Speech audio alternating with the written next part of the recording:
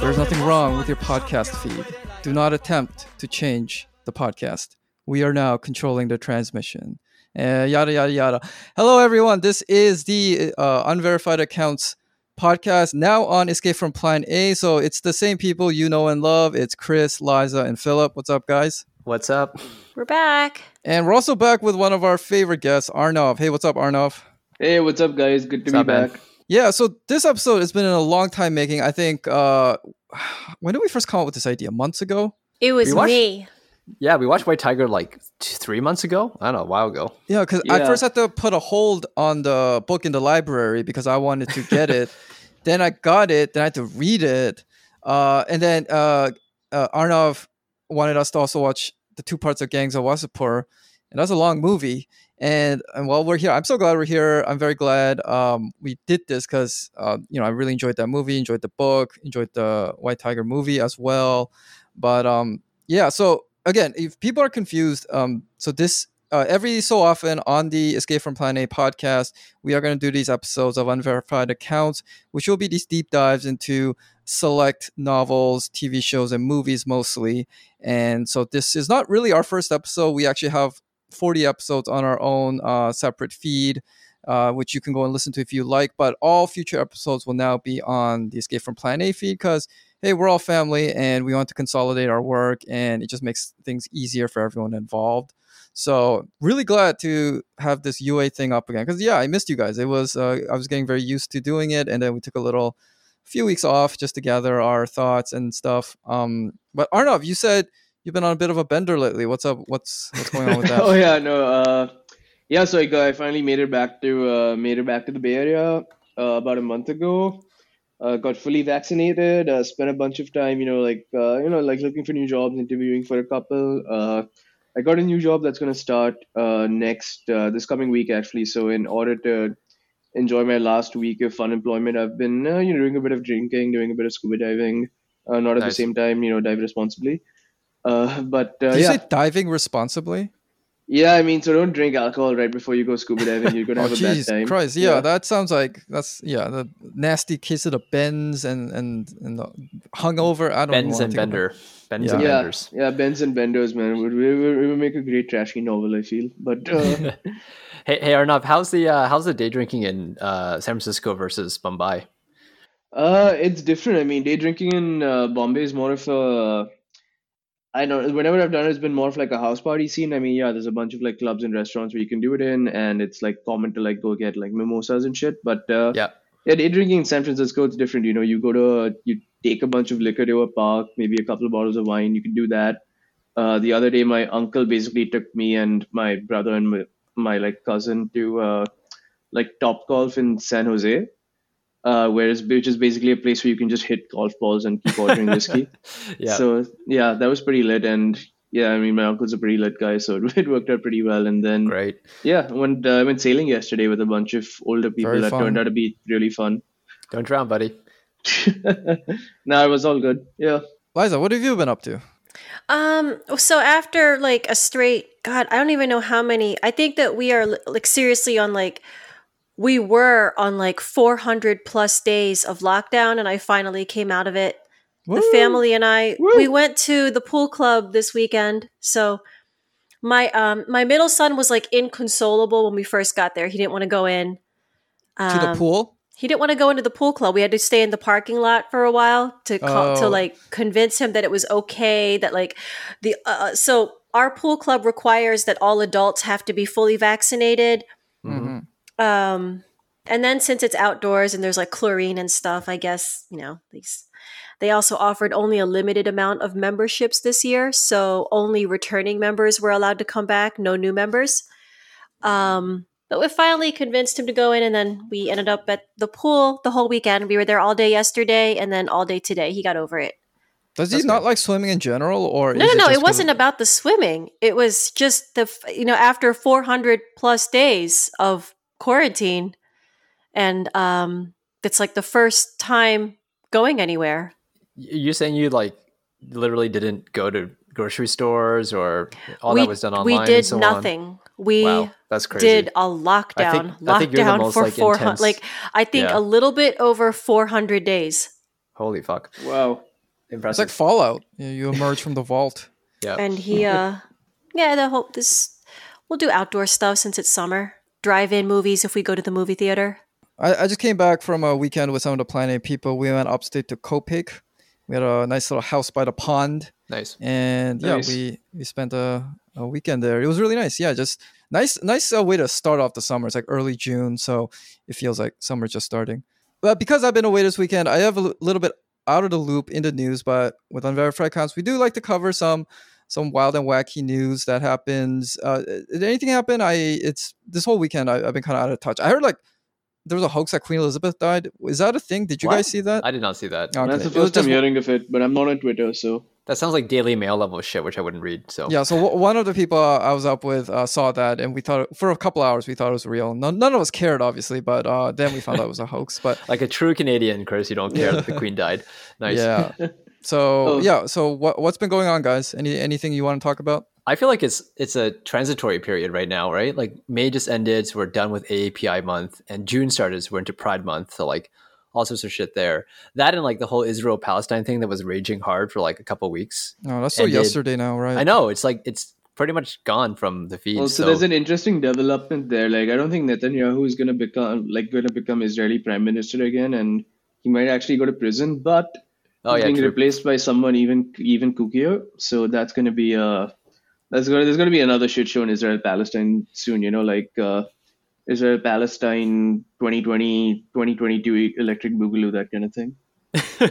Yeah, but I felt like that whole BB election news was pretty much unrelated to the conflict itself. It just like is notable because he's been super corrupt and in power for a long time. The actual like conflict once they hit their armistice or whatever, or their ceasefire, I felt like it dropped off the radar pretty quick. So we're just gonna hear silence for a long time until the next guy comes in and fires up. Yeah, it's missiles summer and shit, now. so. People don't, that's too last season. Yeah, new too heavy. season. That's right. Yeah. Oh, speaking of stuff that happened last week, Chris, there's the England team is in some shit because Trent Alexander-Arnold was picked to much controversy as one of the right backs for the team, and then got injured in a friendly, and now he's out for the Euros. Oh, okay. Well, yeah. I mean, I think that's something we might want to talk about at the end. I don't know how many people here follow soccer, so it might be a bit out of their knowledge, but yeah, that's certainly news. That's certainly news. The two of you guys are gonna be annoyed because I'm about to become interested in soccer for once every 2 years because the Euros starting next week. Oh, join our gambling pool. Hard bandwagoning for me. Yeah, we could use another member. Yeah. Okay. Yeah. But anyway, AAPI month. How'd you guys think it went? I don't know. Like it was maybe on steroids because of the Atlanta shooting. I think like everyone was forced to pay more attention, but it felt like the same old shit to me. I didn't feel like anyone learned anything. It just came and went without anyone paying. I mean, I don't think that. I guess because like none of us pay attention to it, and like no one else I really talk to, like all the Asian people I talk to, they also don't pay attention to it. So really, but you're involved in like stuff though, Liza. You're involved in like movements and stuff. So don't they have to make some kind of showing around that time, around May? So you mean like Malaya movement and all those groups? Yeah, and all those groups. They don't really yeah. pay attention to AAPI month. No. Really? Okay. Is it because Filipinos are like, this doesn't really apply to us, or is it because it just like there's no connection to it otherwise, right? Like, I would say probably the former. Yeah, maybe. oh, really? Or at Interesting. least in the organizations that I'm involved in. East Asian versus Southeast Asian privilege discourse. I That's what it feels like. I don't know about that. I just think that AAPI month is just seen as like some corporate representation, like media bullshit, It's getting more corporate this where it's year. like buy shit, Yeah. like that kind of thing. Yeah. Well, I think unless you're involved in some kind of HR department or you're part of a diversity committee, it probably doesn't mean anything to anyone.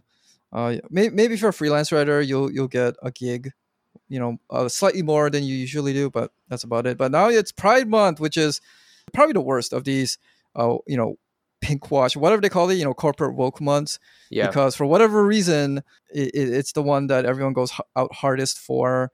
And Because of all the parades, and they like change their icons to like whatever their logo is, they make it into a rainbow.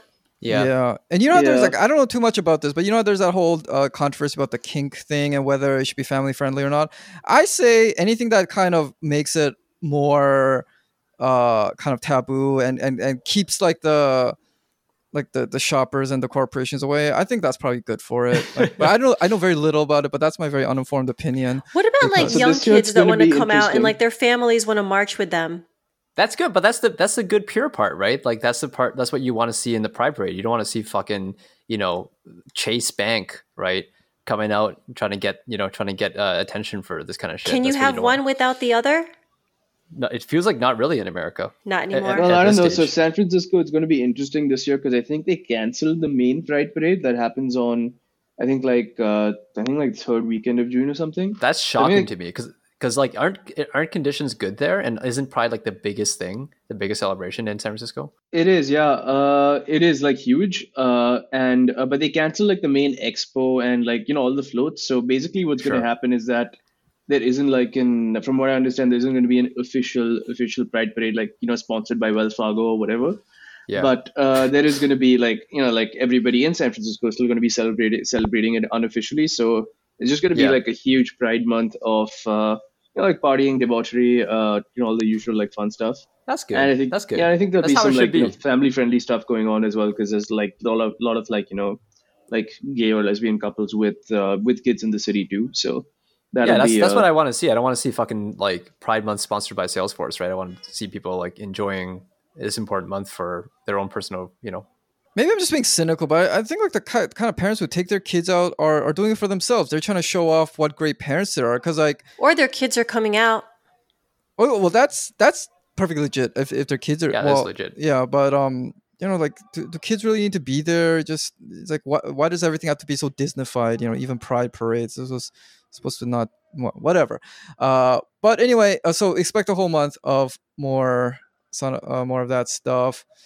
And did you see this whole thing with Ellie Kemper? I don't want to talk too much about it, except like all I want to say is like it's got to be crazy being a celebrity. It seems like any kook on Twitter can generate news about you about the most irrelevant thing.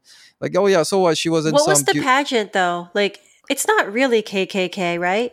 That's just what they're saying on Twitter. They're calling it a KKK pageant, but it can't really be though. Yeah, no, it was. It's like the veiled something. It was some weird thing, but it was started in the 19th century, so obviously its roots aren't perfectly clean. I mean, even just like a modern day beauty pageant is already kind of icky. So think of one that goes back over a century. Like who knows what tainted hands have gotten into it. But I think there was an old article in the Atlantic, came on 2014 about there's some imagery in the main hall of this place in Missouri, St. Louis, I think. And it kind of looked like KKK. Then a couple of nuts on Twitter jumped on it and said, oh yeah, she was voted the KKK princess. And then people jumped on it all. And it generated news for a day. And it's just the craziest things now where people are just so eager to tear down celebrities.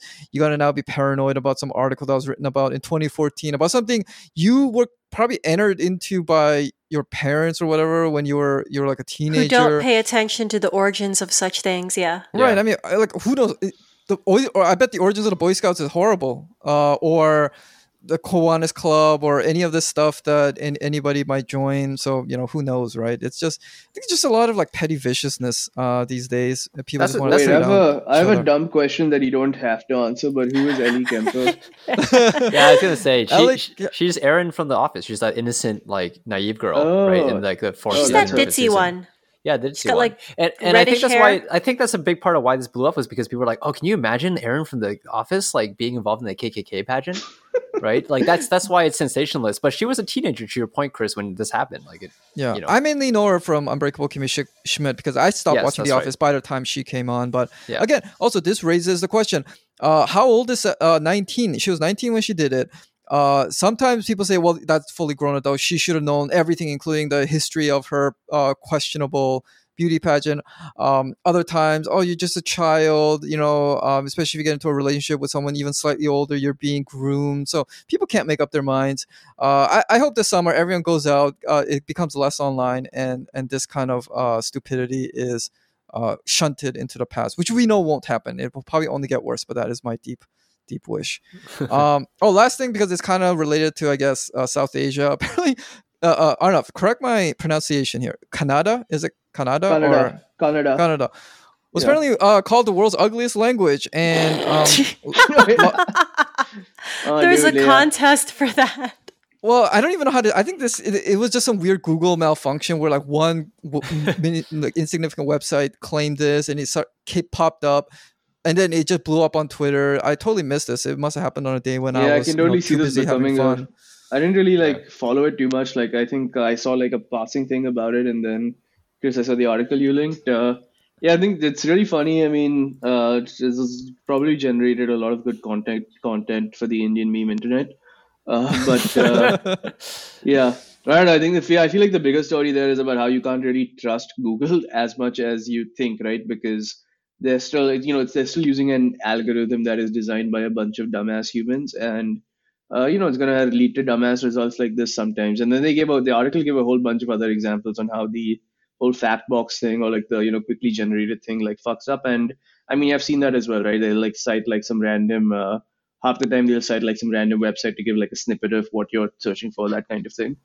This article is about dunking on Google and big tech in general by the New York Times, because they're the ones who posted it. It's not about the language and whether or not it's ugly. Like there's no, What region of India is this language from? Like what major cities? Kannada. So Kannada is like it's mainly spoken in the state of Karnataka, and the biggest city there is like is Bangalore or Bengaluru, one of the biggest cities in India. India, Silicon Valley, all of that. So yeah, it's pretty significant. And then historically, I mean, Karnataka has been the seat of many major empires, and it just has a really long and deep history and all of that. And Kannada as a language, I mean, I don't really think it's ugly. It's definitely less ugly, more beautiful than like German or something. Or like, where like even like asking like direction of the bathroom sounds like you want to shoot somebody, man. Like, so I don't know who made this distinction, but. Yeah, I can't really speak it. It's South Indian language. They're kind of like unrelated to other like North Indian ones. I see. For the most part, yeah. Canada, no matter how it's spelled, can't get any respect anywhere. I thought the funniest thing was I think there was a BJP member tweeted that he was gonna sue Google unless they like retracted this story. Yeah. Oh, dude, that happens all the time, man. Like someone is like. Yeah, like so. I think this is actually a good segue into like this. We'll probably touch on this topic later on, but like there's been a lot of like calls for like grassroots kind of like calls for censorship or banning certain forms of media or art in India because there is like some legal frameworks that allow for it, for better for worse. And so you see stuff like this all the time. Like there's this old movie called it's called Billu, but the original title of that was Billu Barber. And some barbers union felt that it showed barbers in a bad light, so they had to change the movie title from Billu Barber to Billu. So yeah, like random stuff like that happens all the time. Like someone is like, "Yo, I'm going to sue you or take you to court for showing what's me a barbel? in a bad light." No, sorry, I didn't pronounce that right. So the movie was called Billu Barber, like like a hairdresser. Oh, okay. Yeah, like a barbers union was like, nah, this is good. It's barbers. Oh, are you serious? Wow. Yeah. Is this like India's version of like wokeism and like cancel culture? Cancel culture has been a thing in India for a while, and we should touch on this later because Gangs of Wasseypur actually played a big role in like how that changed, and then along with the rise of cool. Netflix and Hotstar and all these OTT platforms, it kind of allowed more stories like Gangs of Wasseypur to be created, and so you've seen an explosion of those kinds of stories in mainly as web series in the last few years. Okay, all right. Actually, since you mentioned Bangalore, why don't we jump into The White Tiger and just go from there? So, The White Tiger was a novel by what's his name? Anand Ariga. Arvind Adiga. Yeah, Arvind Ariga. I think it came out in 2008, won the Man Booker Prize, and then recently came out as a movie starring some famous Indian actors, but to us in America, we'll know Priyanka Chopra the most. She plays Pinky, one of the main characters. So, Arnav, why don't you give us the background of this? But actually, before we do, what did you guys all think of the book? Let's just go quickly around, just give a couple of sentences. I really enjoyed the book. It was a good read. The narrator, what's his name again? Balram. Oh, he's full of personality. He's a character, and you see from his point of view, he's a really unreliable but entertaining narrator. I enjoyed it. What do you guys think? I loved it. I liked the book a lot when it came out. I read it when I was in high school. Yeah, I thought it was a great book. It was very compellingly written. I do have some issues with like Adiga's whole kind of like narrative perspectives. A lot of the language and like a lot of the language, I think it just doesn't do a great job of capturing that. But purely as a piece of fiction, I thought it was really good. I thought it really did capture some of the zeitgeist of the time really well. And it Mm-hmm. was kind of like, that way was very relevant. The movie, on the other hand, felt really flat to me, and I thought was really poorly executed. But we can go into that after. Mm-hmm. Philip, your quick thoughts before Arnav tells us the story. I did not do my homework. I did not read the book.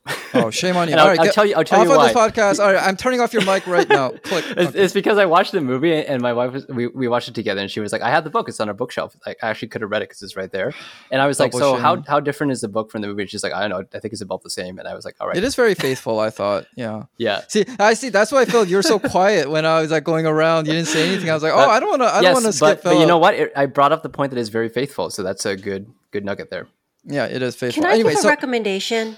Oh yeah, sure. Go ahead. So I read the book and I also bought the audio book on Audible. Oh yeah. And the narration is very, very good. Oh yeah. Who does it? I enjoyed it. Does anyone famous do the narration, like an actor? It's John Lee. I don't know who that is. John Lee. No, sounds. I don't think it's anyone famous. It's not like Matilda, which is read by like Kate Winslet, like that kind of. No, it's just I see, whoever did the narration did a good job though.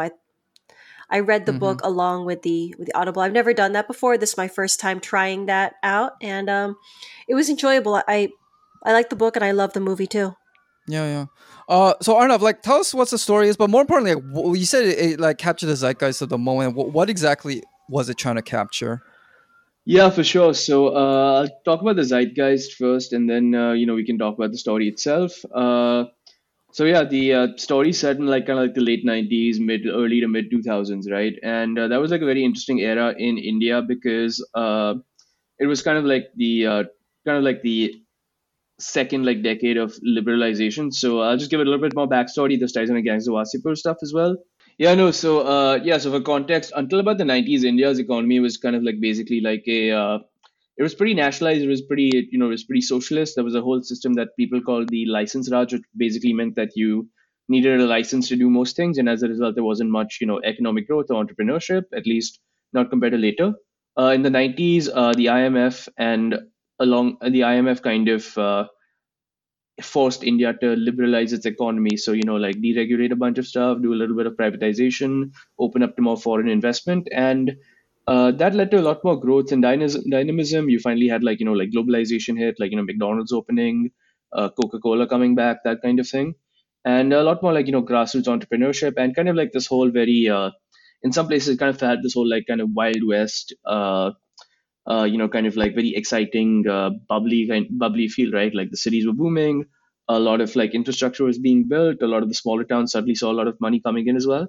And crucially, you saw a lot of growth in tech and IT, mainly on like back office stuff. A ton of companies like Wipro, Satyam, all of those kind of like became really big as IT companies, as outsourcing companies. And the White Tiger is kind of like set during the peak of this era, kind of like late '90s and early to mid 2000s. And so the zeitgeist at the time was basically, basically kind of said that, okay, yeah, the Washington consensus is of, neoliberal economic policy is working very well in India. We need to, just mainly implement that with some, with some tweaks over here. And, you're going to have the technocracy and like global white collar expat class leading this whole like quote unquote development story. And then, you're going to see a ton of growth. And then, the only things you need to do are focus on reforms and tweaks to reduce corruption, improve regulation, develop some basic infrastructure, and then neoliberal capitalism will take care of the rest of it. So that was the zeitgeist at the time, and was not uncommon, even when you were like in middle school and then high school like me, to say go to like an event about India's future and like hear comparisons to China and call for more special economic zones and like hear some guy waxing poetic about how what we really need is like better schools or some shit like that. And yeah, that was the zeitgeist until just a few years after the White Tiger was published, when the government run by the Indian National Congress, like the kind of like the main political party in India until then, was hit by a ton of corruption scandals around like spectrum allocation, the Commonwealth Games, like 50 other different things. Of course, yeah. Yeah, and there was like a whole anti-corruption movement that the kind of like the Hindu right, like the BJP, ended up riding the coattails off and coming to power in 2014, and that's when Modi became prime minister. So since then, they've kind of broadly been in power, and the situation has changed a lot. You don't really have the you still have the old great socialist politicians that are mentioned in the White Tiger, but they don't really have as much power anymore, or they have had to basically you know kind of like toe the kind of toe the Hindu rights line if they want to stay in power. And that's kind of led to a whole bunch of other things, right? Like the government's got a lot more regressive in certain ways. Like it's been pretty repressive on free speech, pretty repressive on like NGOs and getting foreign funding for those. There's been a lot more communal violence, and then a whole bunch of economic mismanagement. So the whole atmosphere has changed a lot, right? Like there's less in some parts felt a lot more optimistic after Modi came because they thought he'd like clean up corruption and all of that. A lot of that optimism has, for better or for worse, gone, and has kind of been there's been like a shift in like the way people in the optimism from that era. And the White Tiger is kind of like it's kind of like a counter to the optimism of that era, but still reflects some of the main talking points, right? Like it kind of shows that, oh yeah, when you have that despite all these gleaming cities, you still have an ugly underbelly or hinterland where you have all these problems of caste and corruption and all of that. Yeah. And the caste system never went away during this time. It was just kind of like maybe not talked about as much because of all this exciting economic growth, right? Yeah, it wasn't talked about as much, but it was still there. And I mean, in the 90s, there had also been like a rise in what people called like caste politics, right? So like before the 90s, a lot of politics were dominated by people who were, came from like Brahmin or other like adjacent upper caste communities. In the 90s, especially in like deep North India, so the places where White Tiger and both gangs of Wasipur are set, so states like Uttar Pradesh, Bihar, Jharkhand, all of them.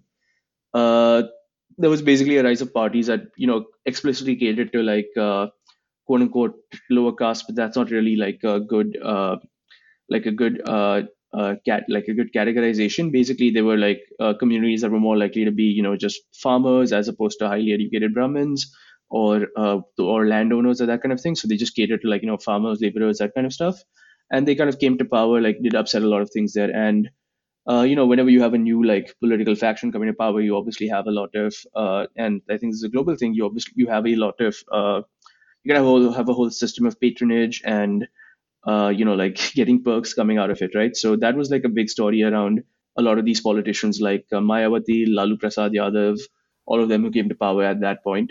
And so that's kind of reflected in all of those. But yeah, I wouldn't get too carried away there. Yeah. I'll just explain the story just to give Arnav a chance to take a break. That was really great. In letting us know all about that background info. But anyway, so the White Tiger is about Balram. He's this kind of scrappy nobody from a very small village. He calls it the Dark India or darkness versus light, and it's his way of scheming to the top, or what he thinks is the top. And he long story short, he becomes a driver for this wealthy couple, Mr. Ashok and Pinky. Pinky played by Priyanka Chopra, and Mr. Ashok. What's the guy's name? Rajkumar Rao. He's probably one of my favorite actors in India. He also has a small part in Gangs of Wasipur. But anyway, so Balram becomes their driver, and he is like, he's like taken in as a, I don't want to say family because they mistreat him a lot. But at times they show affection for him. But as time goes on, this resentment breeds within him, and he really looks up to Mr. Ashok at the beginning, but towards the end, he just becomes angrier and angrier to the point where he kills him. Takes off with this money that he's constantly paying the government as bribes, and by the end, he set up his own. It's like a taxi service which services Indian workers at the call centers, which are new developments at the time that this story takes place in Bangalore. And so that's the story of the White Tiger, and the White Tiger refers to like the rare animal, one of the rarest animals. So I guess it means like Balram is the White Tiger because he is this dirt poor villager who rose to be like a big boss man in Bangalore. So yeah, that's the story of the White Tiger. The narrative in the story was really interesting, right? Because is he like writing a letter to a Chinese official, presumably some. Yeah. Yeah, he's So, writing a Arnav, what's letter that about? to. Yeah. Yeah, so I think the way it's framed is that it's forget the year. It's supposed to be like 2003 or 2005 or something. And Wen Jiabao, who was the premier of China at that time, was visiting India for some like big like state visit or something. So yeah, it's an interesting framing because at first glance there's nothing really connecting Balram or Wen Jiabao, and I think in the movie they kind of show him as they kind of have the scene at the end where they show him like kind of crashing his like security detail to give him this letter, and basically it's kind of like he's kind of telling his story to Wen Jiabao in this letter and trying to explain how he came from the quote unquote darkness to the quote unquote new India or to the light, and was able to become a successful entrepreneur that way. And I was trying to like tell. I think the point was to kind of tell Wen Jiabao that like this is how this is what's actually happening over here, and how it's okay. How this is the price of gaining freedom and economic and wealth and economic development. But yeah, it was a very interesting framing, I think, because at that time the zeitgeist also like compared India and China a lot, right? And China was kind of seen as further ahead, but nobody ever really saw China transforming the way it has in the last 10, 15 years. Yeah, And I mean, everyone was, one of the yeah. things that Balram says twice is that he's like the white man is washed up. It's the century of the brown and yellow man. He says that Yeah. both, I think, at the beginning and at the end of the movie. Yeah, he does. Yeah, I think they showed. Yeah, I think they showed over there. That's and That's yeah. pretty much what drew me in when I was watching the movie. That quote? Right, yeah. Right, when he says that at the beginning of the movie, I was like, oh, it's going to be a really good movie, thank God. Like, that's the message that I like all movies to have, so. Mm-hmm. Yeah. So yeah. So at that time, I think it was one of those things where everyone saw India and China kind of being like tied together and like growing, growing in a similar way. And then obviously, things have changed. Things have changed in very different ways for them, right? Like China like has continued to grow like in a very breakneck way. It's kind of like aggressively gone into like certain sectors like clean energy, etc. At the same time, a lot of writers and artists from China have said that hey, there's way more hoops to jump through now. There's a little bit more censorship than there was 15 years ago. And in India, you've kind of seen like a similar sentiment in terms of people wanting to ban certain books, or the Hindu right being attacking a bunch of artists, or filmmakers, etc. But you haven't seen the same kind of breakneck economic growth. So it kind of feels in many ways. So the whole zeitgeist just feels very different now. It's less optimistic, and there's less, and it seems as if China and India have decoupled themselves. And that's So the also movie shown in was the, was like a time capsule of that period. For you, especially because you grew up in it and you know the history of it. Because I didn't know, and I think by you explaining that actually makes the movie feel much more deep to me. For me, it was just a great movie, right? But it really was supposed to be it. Like it feels like, if you understand the period, like a great way to capture a bunch of different things that hit home at that time. Let's talk about the movie. But Arnav, I do want to ask you at least what the perception is in India, why that divergence happened. Like at this time, China was only slightly ahead, but why is it now much more ahead? As instead of what the actual reason is, I want to know what on the ground Indians might think. I mean, you were there recently, you grew up there. Perhaps you can give us a little insight into that. But as to the movie, I think us three, we liked the movie. Arnav, you really didn't like it. Tell us why you didn't like the movie. Okay, yeah. So I thought it was. I like to describe the movie as painfully average because it has some good beats. It has some pretty great performances from both Rajkumar Rao and Priyanka Chopra. Like I think they embody the character super well. But yeah, I think it was really average because I think a movie like this would have been super novel and super interesting. At the time that the book was published. But since then, it just kind of comes across as I don't really like this word, but I think it's accurate here. It comes across as inauthentic, and what I mean by that is that a lot of the I think Adiga was criticized when he wrote the book for trying to create a kind of cardboard cutout character or like a cipher for a certain set of viewpoints, and that was intended to contrast with the whole Indian growth story or whatever you want to call it, and that worked well in the novel, but I think in the movie it just didn't work, right? Because a lot of the I think it was directed by Ramin Behrani. I think he's a Iranian American director, and you kind of He's very a really I very much well-known, well-regarded director, right?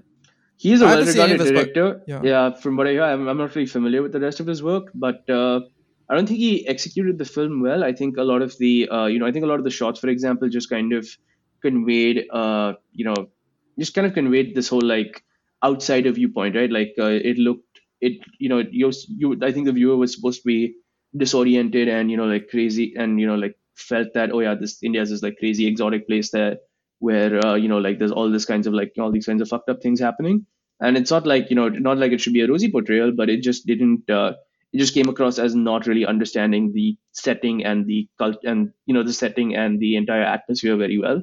And so I think Do you that, know? yeah. Do you know if it was meant to be released in theaters, or was it only always supposed to be only released on Netflix, or was it like a double thing? Like what was that Quaron movie called? I forgot the name of it, but it was like released in theaters, but also in streaming a few days later. Yeah, no, I think it was always supposed to be released on Netflix. I think Netflix produced the movie. I know the film was optioned like way back into 2009 or 2010, and was then basically stuck in development hell for a while. But yeah, it was basically one of those.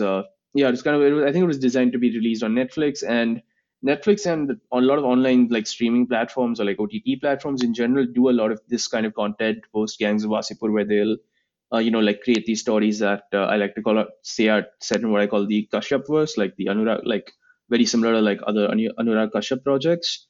So that and the other reason they're usually on these online platforms is because most online platforms weren't subject to the same like censorship or review rules that Yeah. movies in theaters or on TV are subject to, so they could kind of get away with putting a lot more sex, drugs, and violence in, Mhm. uh, and also like touch on like topics that were less more sensitive, right?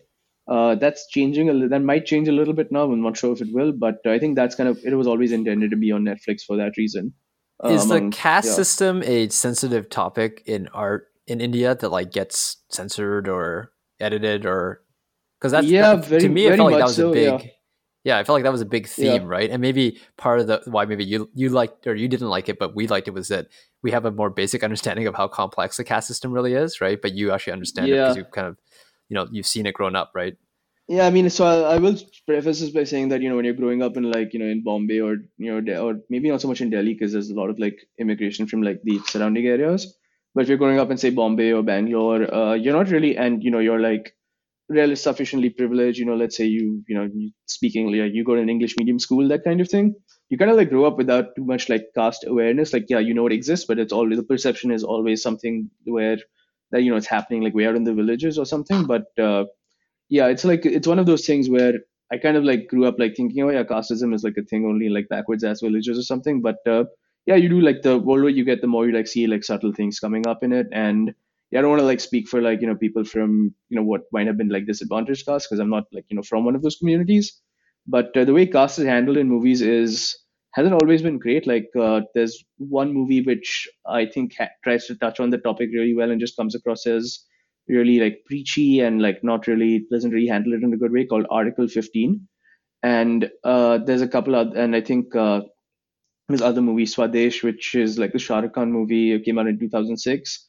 Pretty great movie. Kind of, they both kind of center around upper caste protagonists trying to reform other like upper caste people who are engaging in caste discrimination or something like that, or like caste violence. And they kind of do take the perspective of someone from the like urban anglophone India who's like kind of like going into this thing being like, oh my god, I didn't know this shocking thing existed in my country, and I need to do something to solve it, right? Kind of like a savior thing.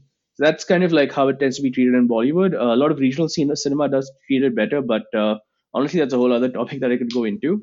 Regarding how it relates to the White Tiger, I felt it wasn't really well executed. Like it shows casteism happening, but doesn't really get into the nuances of it, right? And also, kind of, does say that all quote unquote disadvantaged or lower castes are the same, which really is not the case. So, like Balram's supposed to be from a what's called the Halwai caste, right? Like traditionally, they make like Indian like sweets or desserts like mithai, and like anyone who's and if you come if you're from a community that makes things that other people eat, then chances are you're not going to be at the bottom of the bottom of the ladder, because people are eating stuff that you make, and that's, otherwise, and if Yeah, you're that wasn't the touching case, it and Social stuff, and value. yeah, you're touching it, you're creating it, right? And other people are eating that, so they're not really like the bottom of the ladder. Or I think it was implied that he was like, like maybe from like the Dalit community or something, which is not the case at all. So I don't think they handle the nuances of that super well.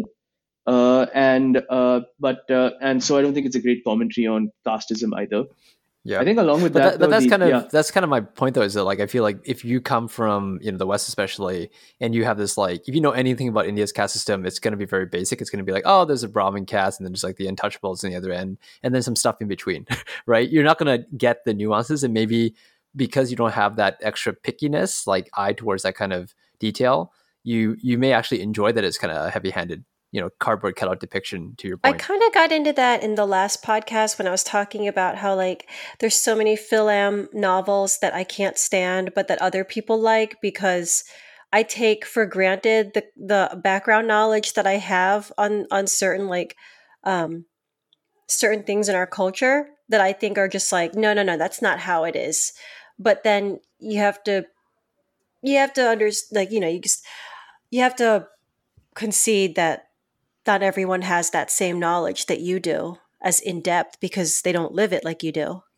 Yeah. One thing about the obviously like the movie and the book are similar, so I don't know why I didn't get this until I saw the movie. Was how many? I wonder if like Bong Joon-ho, when he was making Parasite, had read this book, because he's a driver like Mr. Kim in Parasite. He also kills his boss at the end, like like Mr. Kim in Parasite.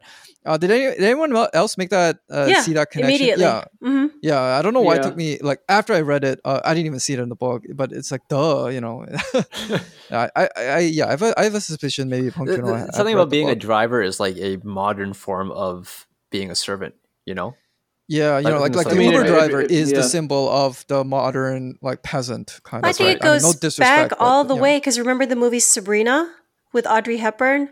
Right, yeah, she's the daughter of the chauffeur, right? Yeah. That's yeah, right. William Holden's. He's the boss man. Yeah. Yeah, no, and I think the way they show like Balram basically having to do like pretty much a lot of like the housework, or like, I think in the book they go into this a little bit more, where he has to drive Ashok around while he's like trying to hobnob with the ministers, and then he's supposed to like pour them whiskey while driving at the same time. Like that is something that you kind of hear people like talk, whenever like in Bombay we love talking shit about Delhi. That's kind of like one of the things you bring up, where like, yeah, Delhi people are fucking alcohol, like like drink too much whiskey and drunk drive all the time and stuff like that.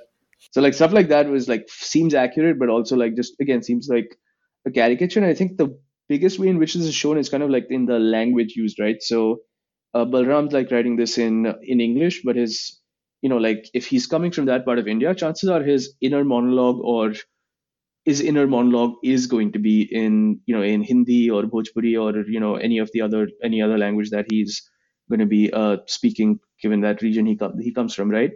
And so that's seen, and so in the way it's a kind of slang that's used in the movie and in the book, in the kind of way his like thought process is structured. It is one of those things where it's kind of like it's kind of like I got the sense that Adiga was basically trying to like play kind of like create like a cipher for what he thought someone from the dark, quote unquote, darkness would be like, as opposed to actually trying to understand what's going on over there. Because Adiga at the end of the day like is part of the global expat class, and like went to a like grew up in like went to like went to a bougie school in Mangalore, then went to school in Australia, and then went to like Columbia and then Oxford, worked for the Financial Times. So it's not exactly, he's kind of like part of the like global global expat class, global technocratic managerial class, whatever you want to call it, and doesn't He's really Mr. like, Ashok, kind of. Yeah. he is, yeah. Like I got the sense, like after reading the book and watching the movie, that that Ashok is kind of like a vehicle for Adiga to like kind of like put himself in the story, and Balram is very much defined in opposition to Ashok, right? As opposed to being authentically described as kind of like his own thing. And so that's kind of like where the story falls flat for me, where I'm like, okay, this is an interesting view, but it just doesn't really get into the actual reality of reality on the ground very well, because Balram is kind of like an empty vehicle or like cardboard cutout for a certain like set of viewpoints about it. Yeah. Well, to give Yeah. you all the credit, he does kill his own character, then like his own avatar. So that's decent. But hey, maybe let's then move on to a movie that I think represents, actual like real India more, which is Gangs of Wasipur, which is this like 2-part epic. I think it spans 6 hours, and it tells this like multi-generational story about this one. What would you even call him? Like just. Like, what does he start off with? What's the first? What's like the first? I guess man. Like Oh, who's yeah, yeah. Sardar's So- father? What's his name again? Oh yeah, so Sardar Khan's father is Shahid Khan. Okay, so Shahid Khan is wronged by Well, what's the bad guy's name Okay, again? let me Ramadir just give the, Singh. let me just give the backstory here because it's like Okay, I've please watched the do, movie yeah. like 8 times by now and it's Wow. Yeah, so basically it's set in this town called Vasipur that's kind of close to this bigger city called Dhanbad, and this whole region is kind of where most of India's coal is mined. So it's kind of been like like a coal mining town for like for about a century and a half, give or take. And like a lot of other places where there's a lot of natural resources mining, there's been a lot of violence here, like for the last few decades. So the movie starts off like just at the end of the British era, where and it's kind of like this epic fight between two like Muslim communities. One is the Pathans, where Sardar Khan, his father Shahid Khan, and then his kids Danish and Faisal come from, and the other are the Qurayshis, who are butchers. And I think they noticed this in the beginning, but They're literally butchers, right? Their Yeah. job Yeah. is to their job, their cut in some occupation meat, yeah. is butchering and selling meat. So that's the Qurayshis. And legend has it, and apparently this was like kind of like an urban legend across like small town North India, is that there was this legendary bandit named Sultana Daku, who used to raid all of these like British like trains, and just take them, and then the British arrested him and either executed him or sent him to the this infamous prison in the Andamans, or then maybe escaped or whatever. So he became this legendary figure. Anyway, so the story starts in like the 40s. Shahid Khan tries to basically impersonate Sultana Daku, that pisses off the Qurayshis who claim that he's part of their family. So he's thrown out of Vasipur, sent to Dhanbad, and made an enforcer for Ramadir Singh, who is a kind of like a local like businessman / general community leader, who after independence decides to take over operation of the coal mines and makes him an enforcer. But then he overhears that Shahid Khan is planning to kill him and or not kill him, but like usurp him rather. So he sends Shahid Khan to be killed and asks the Qurayshis to kill Shahid Khan's son Sardar Khan. But Sardar Khan escapes with his uncle Nasir, and once he learns that Ramadir And Singh Nasser had is his father the killed. narrator of the movie, right? Yeah, Nasir is the Yeah. narrator of the movie as well. Yeah. So once Sardar Khan hears that his father has been killed by Ramadir Singh, he swears that he's gonna get revenge on him for that, and that kind of becomes the driving force for him and his family in the movie. Like I think the iconic line is in like Hindi is "Hamari zindagi ka ek hai maqsad hai badla, bas marenge nahi keh ke lenge," which means that my life has only one goal, which is revenge, and I won't just kill him, but I will make him watch, or I don't exactly know how to translate keh ke lenge, but it basically means I'll make you watch while I that fucking song is so fuck you good. over. That song, yeah. Everyone needs to go listen to that song right now. Keke Lunga.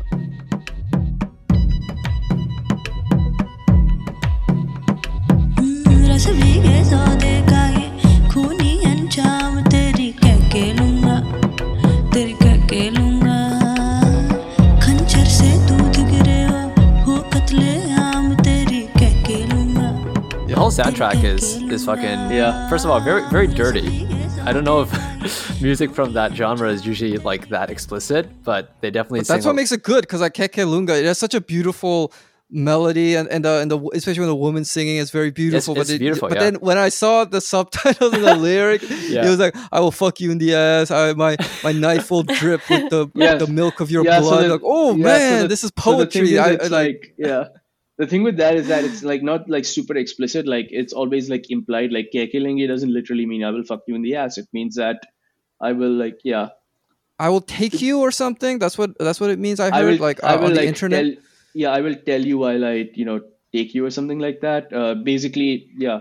Basically, it's used as a threat to me, like I will fuck you in the ass while you watch, or I will fuck you Yeah. up while you watch, that kind of thing. Yeah, I mean, Yeah. the movie's very long, but the story is like relatively simple. It's like Sardar Khan and then his sons, and then are trying to like avenge. It's like a blood feud between them and Brahmadir Singh, and there's like a lot of self-destructive behavior going on. One thing that I thought was really weird in this movie was how when these people would barge into people's homes to like kill whoever they want, instead of I would watch the movie and be like, why are they like shooting before they enter? Like, why don't they sneak up behind them and shoot them? But the whole point, right, is to announce, I'm coming to kill you. You can't do anything to stop me. And then you're going to know you're going to die before I kill you, right? Yeah. That's Yeah, why they don't like. exactly. Yeah. There's a lot of fronting and there's a lot of hubris, and it kind of like at the end of the movie it really comes together in a way that kind of fucks the protagonist. But yeah, that theme runs throughout the entire movie, which is pretty Who'd you excellent. say is the protagonist? You mean like Faisal really is the main character of the second movie, Yeah, and then Sardar is the main character for part one, and those two it's the basically, father and right? son. It's Yeah, just those yeah. two, right? Yeah. But they're not good guys, right? They're like No, I mean there are no good guys. Yeah. Like one thing I also really liked was Nagma was probably my favorite character because she's the first wife of Sardar, just because she's she just- cold-blooded. she's so cold blooded. She like basically tells her sons like if you're gonna be a pussy, get out of my house. Like you better avenge your fathers and your grandfathers. And then Yeah. spoiler alert: when she dies, she's like protecting her like her servant. I don't know if it's her servant or something. She like not even running away, just takes a bullet right in the chest. Mhm. She's a badass to the end. Yeah.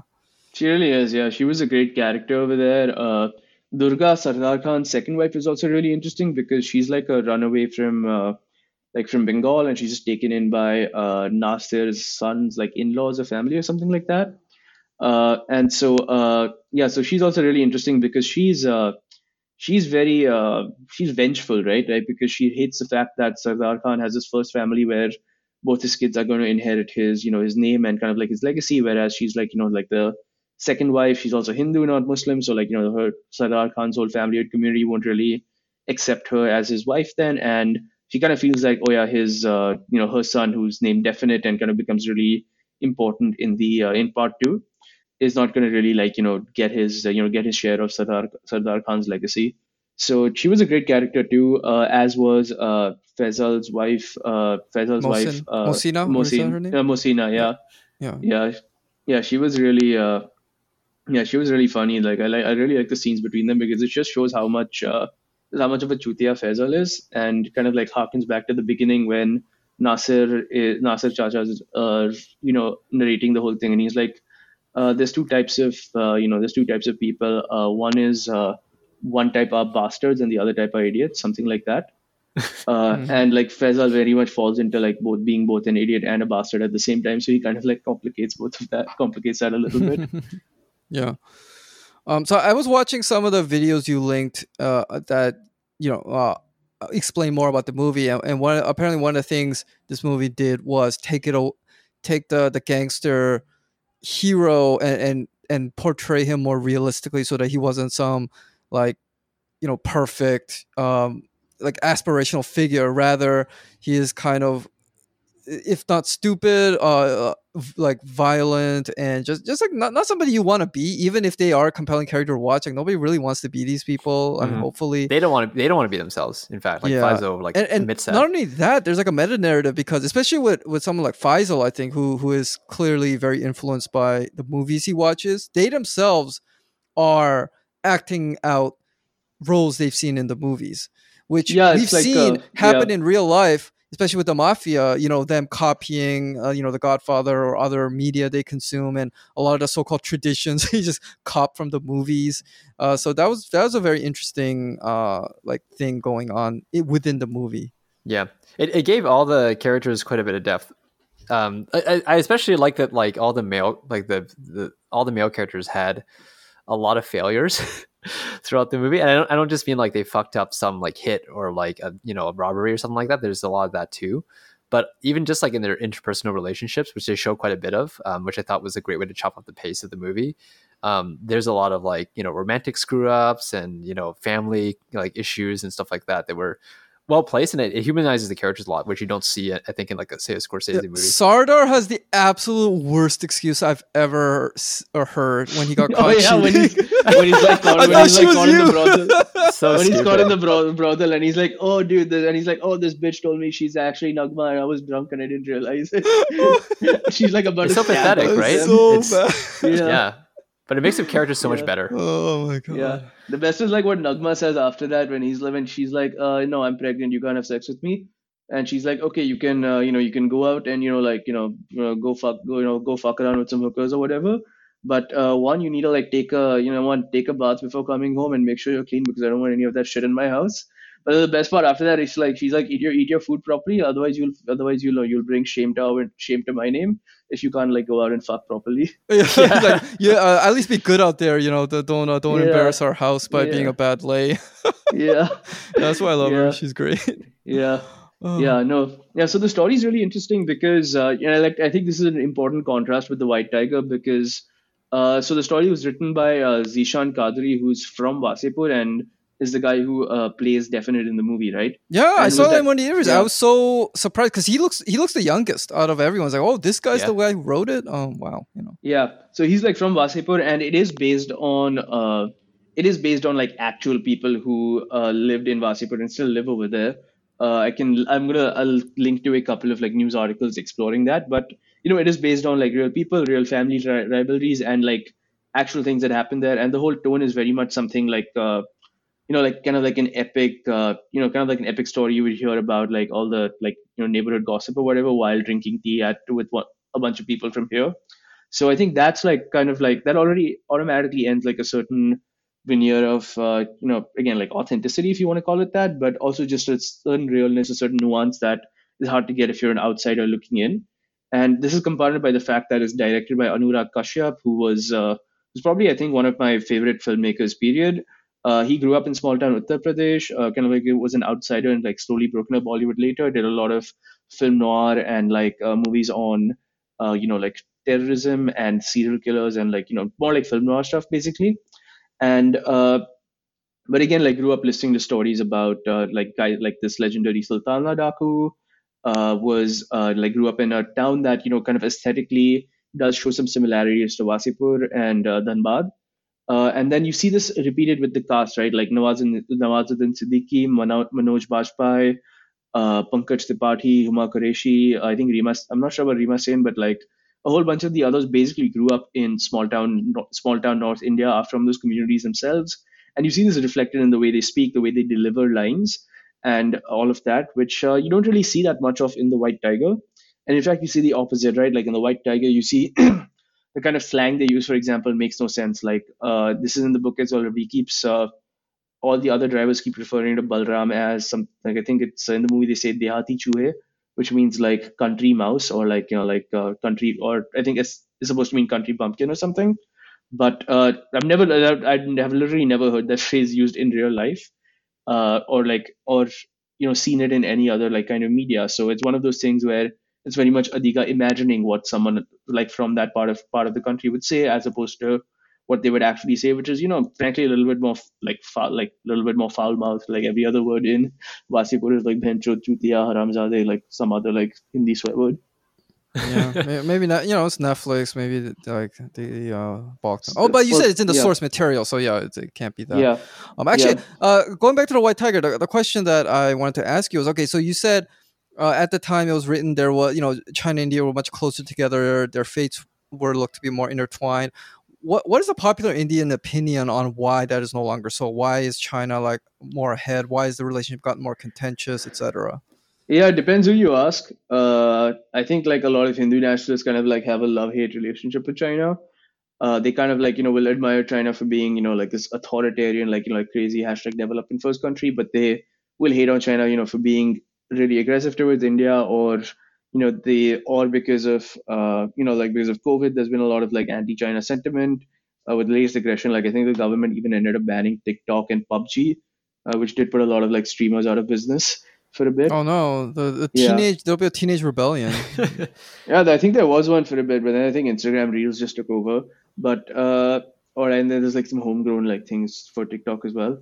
But no, I think it's one of those things where some like the Hindu nationalists will be like, yeah, India needs to be more like China, and kind of like fits in with the In broader what way world. though? Like economically or like politically? Are they like becoming more anti-democratic? Like, yeah, this democracy thing. Yeah, they Let's kind of fuck kind of it, like you know? I'd say more like on the anti-democratic side. So like they kind of say that, oh yeah, China's able to develop because they're disciplined. They kind of like have a cohesive nation. Like a singular aim to quote unquote develop, and they don't like pander to minorities too much. So that's and so that they kind of like fall into that. I think other people like I think like this is obviously a much smaller community, but like liberals in the cities will hate on China, for the same reason that liberals around the world will hate on it, right? For being anti-democratic, for shit happening with with Uyghurs and Tibetans, and all of that. And yeah, I think that in general, I think it's kind of viewed. I think because of the border conflict and has escalated a bit. There's always been tension around there, like going back to the '60s, but it's escalated a bit recently. I think because of that, and because they're like kind of like generally there's been a rise in anti-China sentiment in large parts of the world. I think all of those put together kind of just see China as like more of an enemy now, and it's kind of like grown to the point where it is a superpower, right? Like there's no other way of putting it, and I think there's a bunch of resentment towards that as well. So yeah, I think if you wrote a book like that today, you would just be like seen as kind of kooky. But at the time that the book was written, there was China hadn't really like decoupled from the same like growth model the way it has so far, right? Like it's able to be right, and it wasn't really exporting infrastructure the way it is right now. So I think that's been a big difference as well. And Yeah, yeah, India on the other 2008. hand is yeah. That was the Beijing Olympics. That was like seen as the debutante's ball, kind of, right, for China. Seems like Yeah, ages ago now. yeah, it was right, and everyone was like, yeah, China's slowly opening up. It'll go the way of Japan or Taiwan or South Korea. But that obviously hasn't been the case.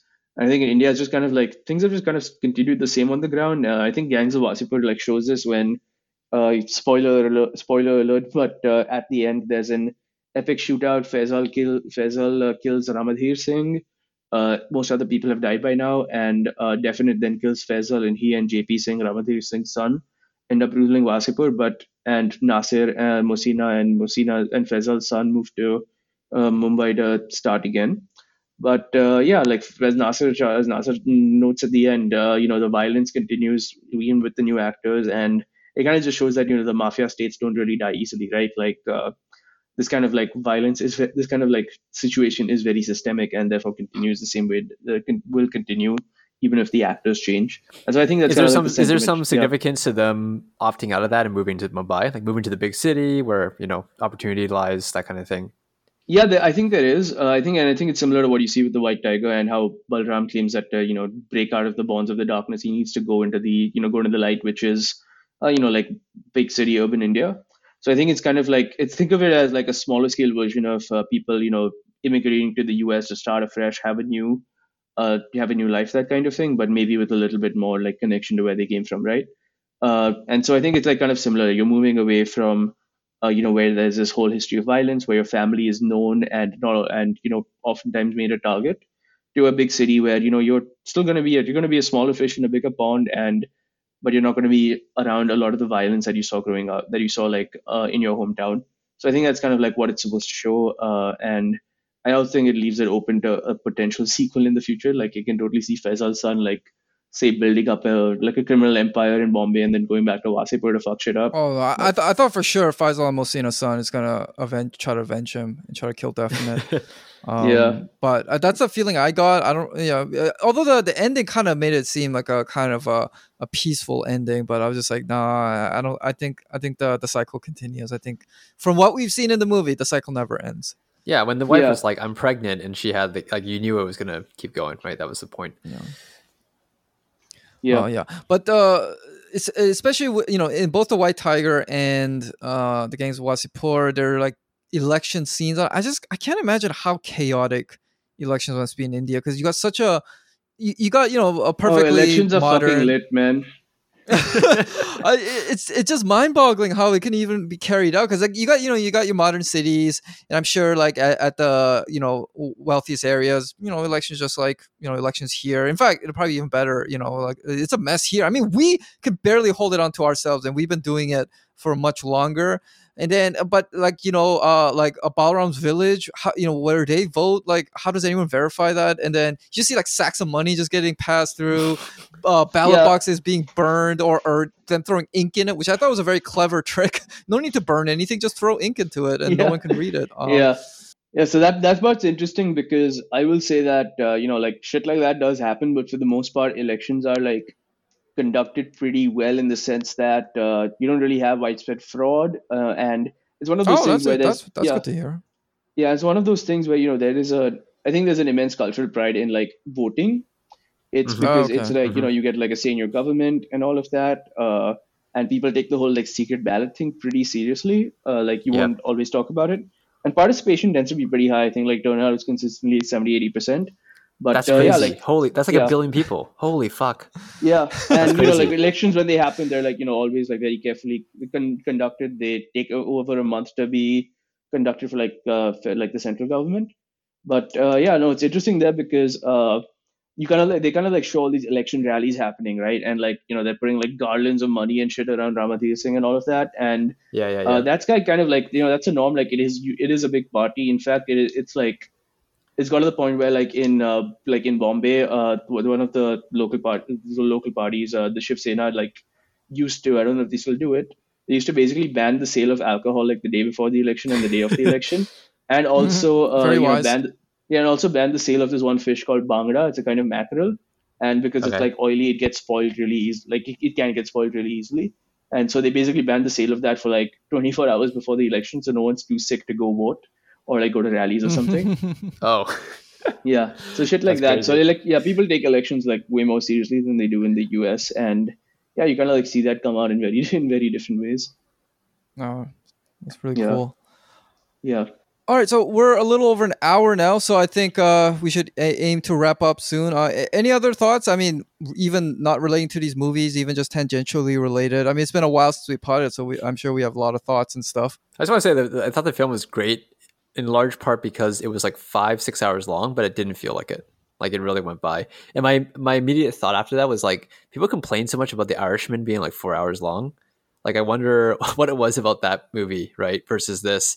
Especially noting that Scorsese actually sent a personal letter to the director to congratulate him after Gangs of Wasseypur Yeah, I came feel like out. So, Scorsese would have loved this movie. Yeah. yeah. He's probably seen it. I mean, I think that Scorsese is like a walking encyclopedia of movies. Oh yeah, He he just likes watches world cinema everything. too. Yeah. Yeah.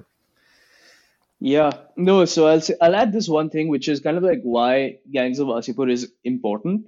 So like yeah, so like I think I spoke about this earlier, but it created what I like to call the Kashyapverse. So basically all of these stories that are set in small town or rural North India, features actors who look like normal people, as opposed to the like the typical like Bollywoods, light skinned super muscular Bollywood hero.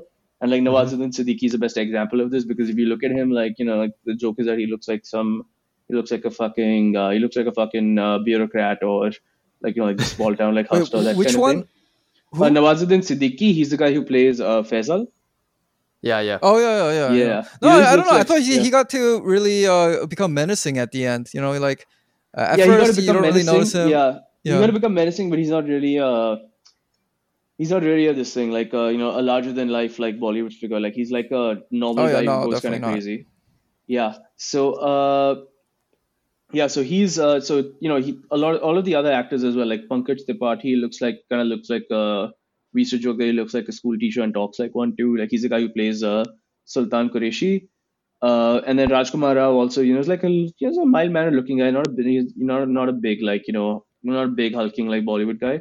All of that. So a lot of them were basically like look like normal people, but partly as a result of the movie, partly as a result of a bunch of shows and stuff being like greenlit with the same setting on not just on like Netflix or Amazon or Hotstar or any of these other things, but also in like in actual movies. A lot of them went on to become like critically acclaimed actors, like Rajkumar Rao especially, as I think is Yeah. acted in a ton of brilliant movies like Aligarh, etc. But you kind of like saw this whole rise of those kinds of films that are like really going deep into rural India, deep into like small town stuff, but is also crucially written by people from that part of the country, and acted by people from that part of the country.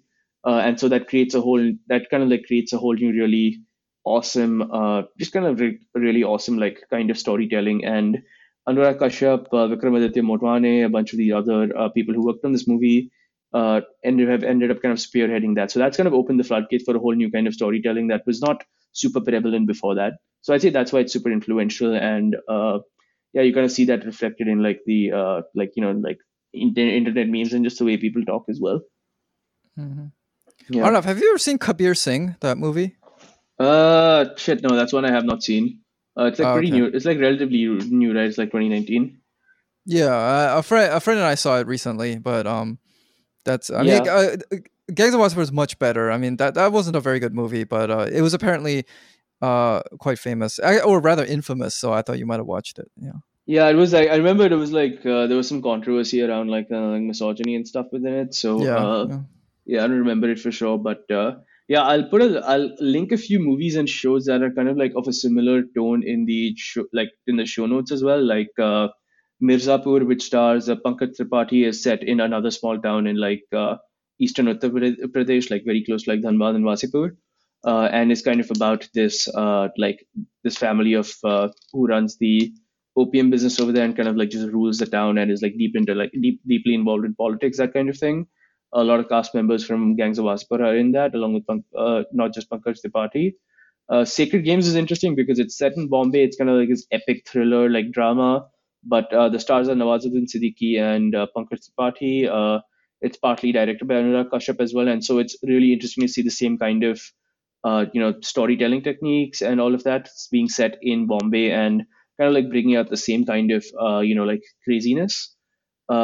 There's another show called Patal Lok, which goes into like casteism much more deeply, and does a really good job of it. Stars Jaideep Ahlawat, who plays Shahid Khan in the movie, and then there's a few other movies like that which I'll like just put notes for. But yeah, it really did kickstart a whole bunch of things. So that's why it's really influential, and I think it just captures the zeitgeist way much more closely, right? Because it just shows what's happening on the ground way more than The White Tiger does. Yeah, for sure. All right, I think we're good. Arnav, thank you so much for joining us. So if you want to watch Gangs of Wasseypur, you can get a 7-day trial subscription to Mubi, which is where I watch it, if you have Amazon Prime, or you can just download it, which actually I did as well because I couldn't get Mubi to work. But I watched part 2 on Mubi. That is, part 1 I had to download because I couldn't get it to work the first time. But yeah, these movies are out there. Maybe even those are on Mubi as well if Gangs of Wasseypur was on. And obviously, The White Tiger is on Netflix.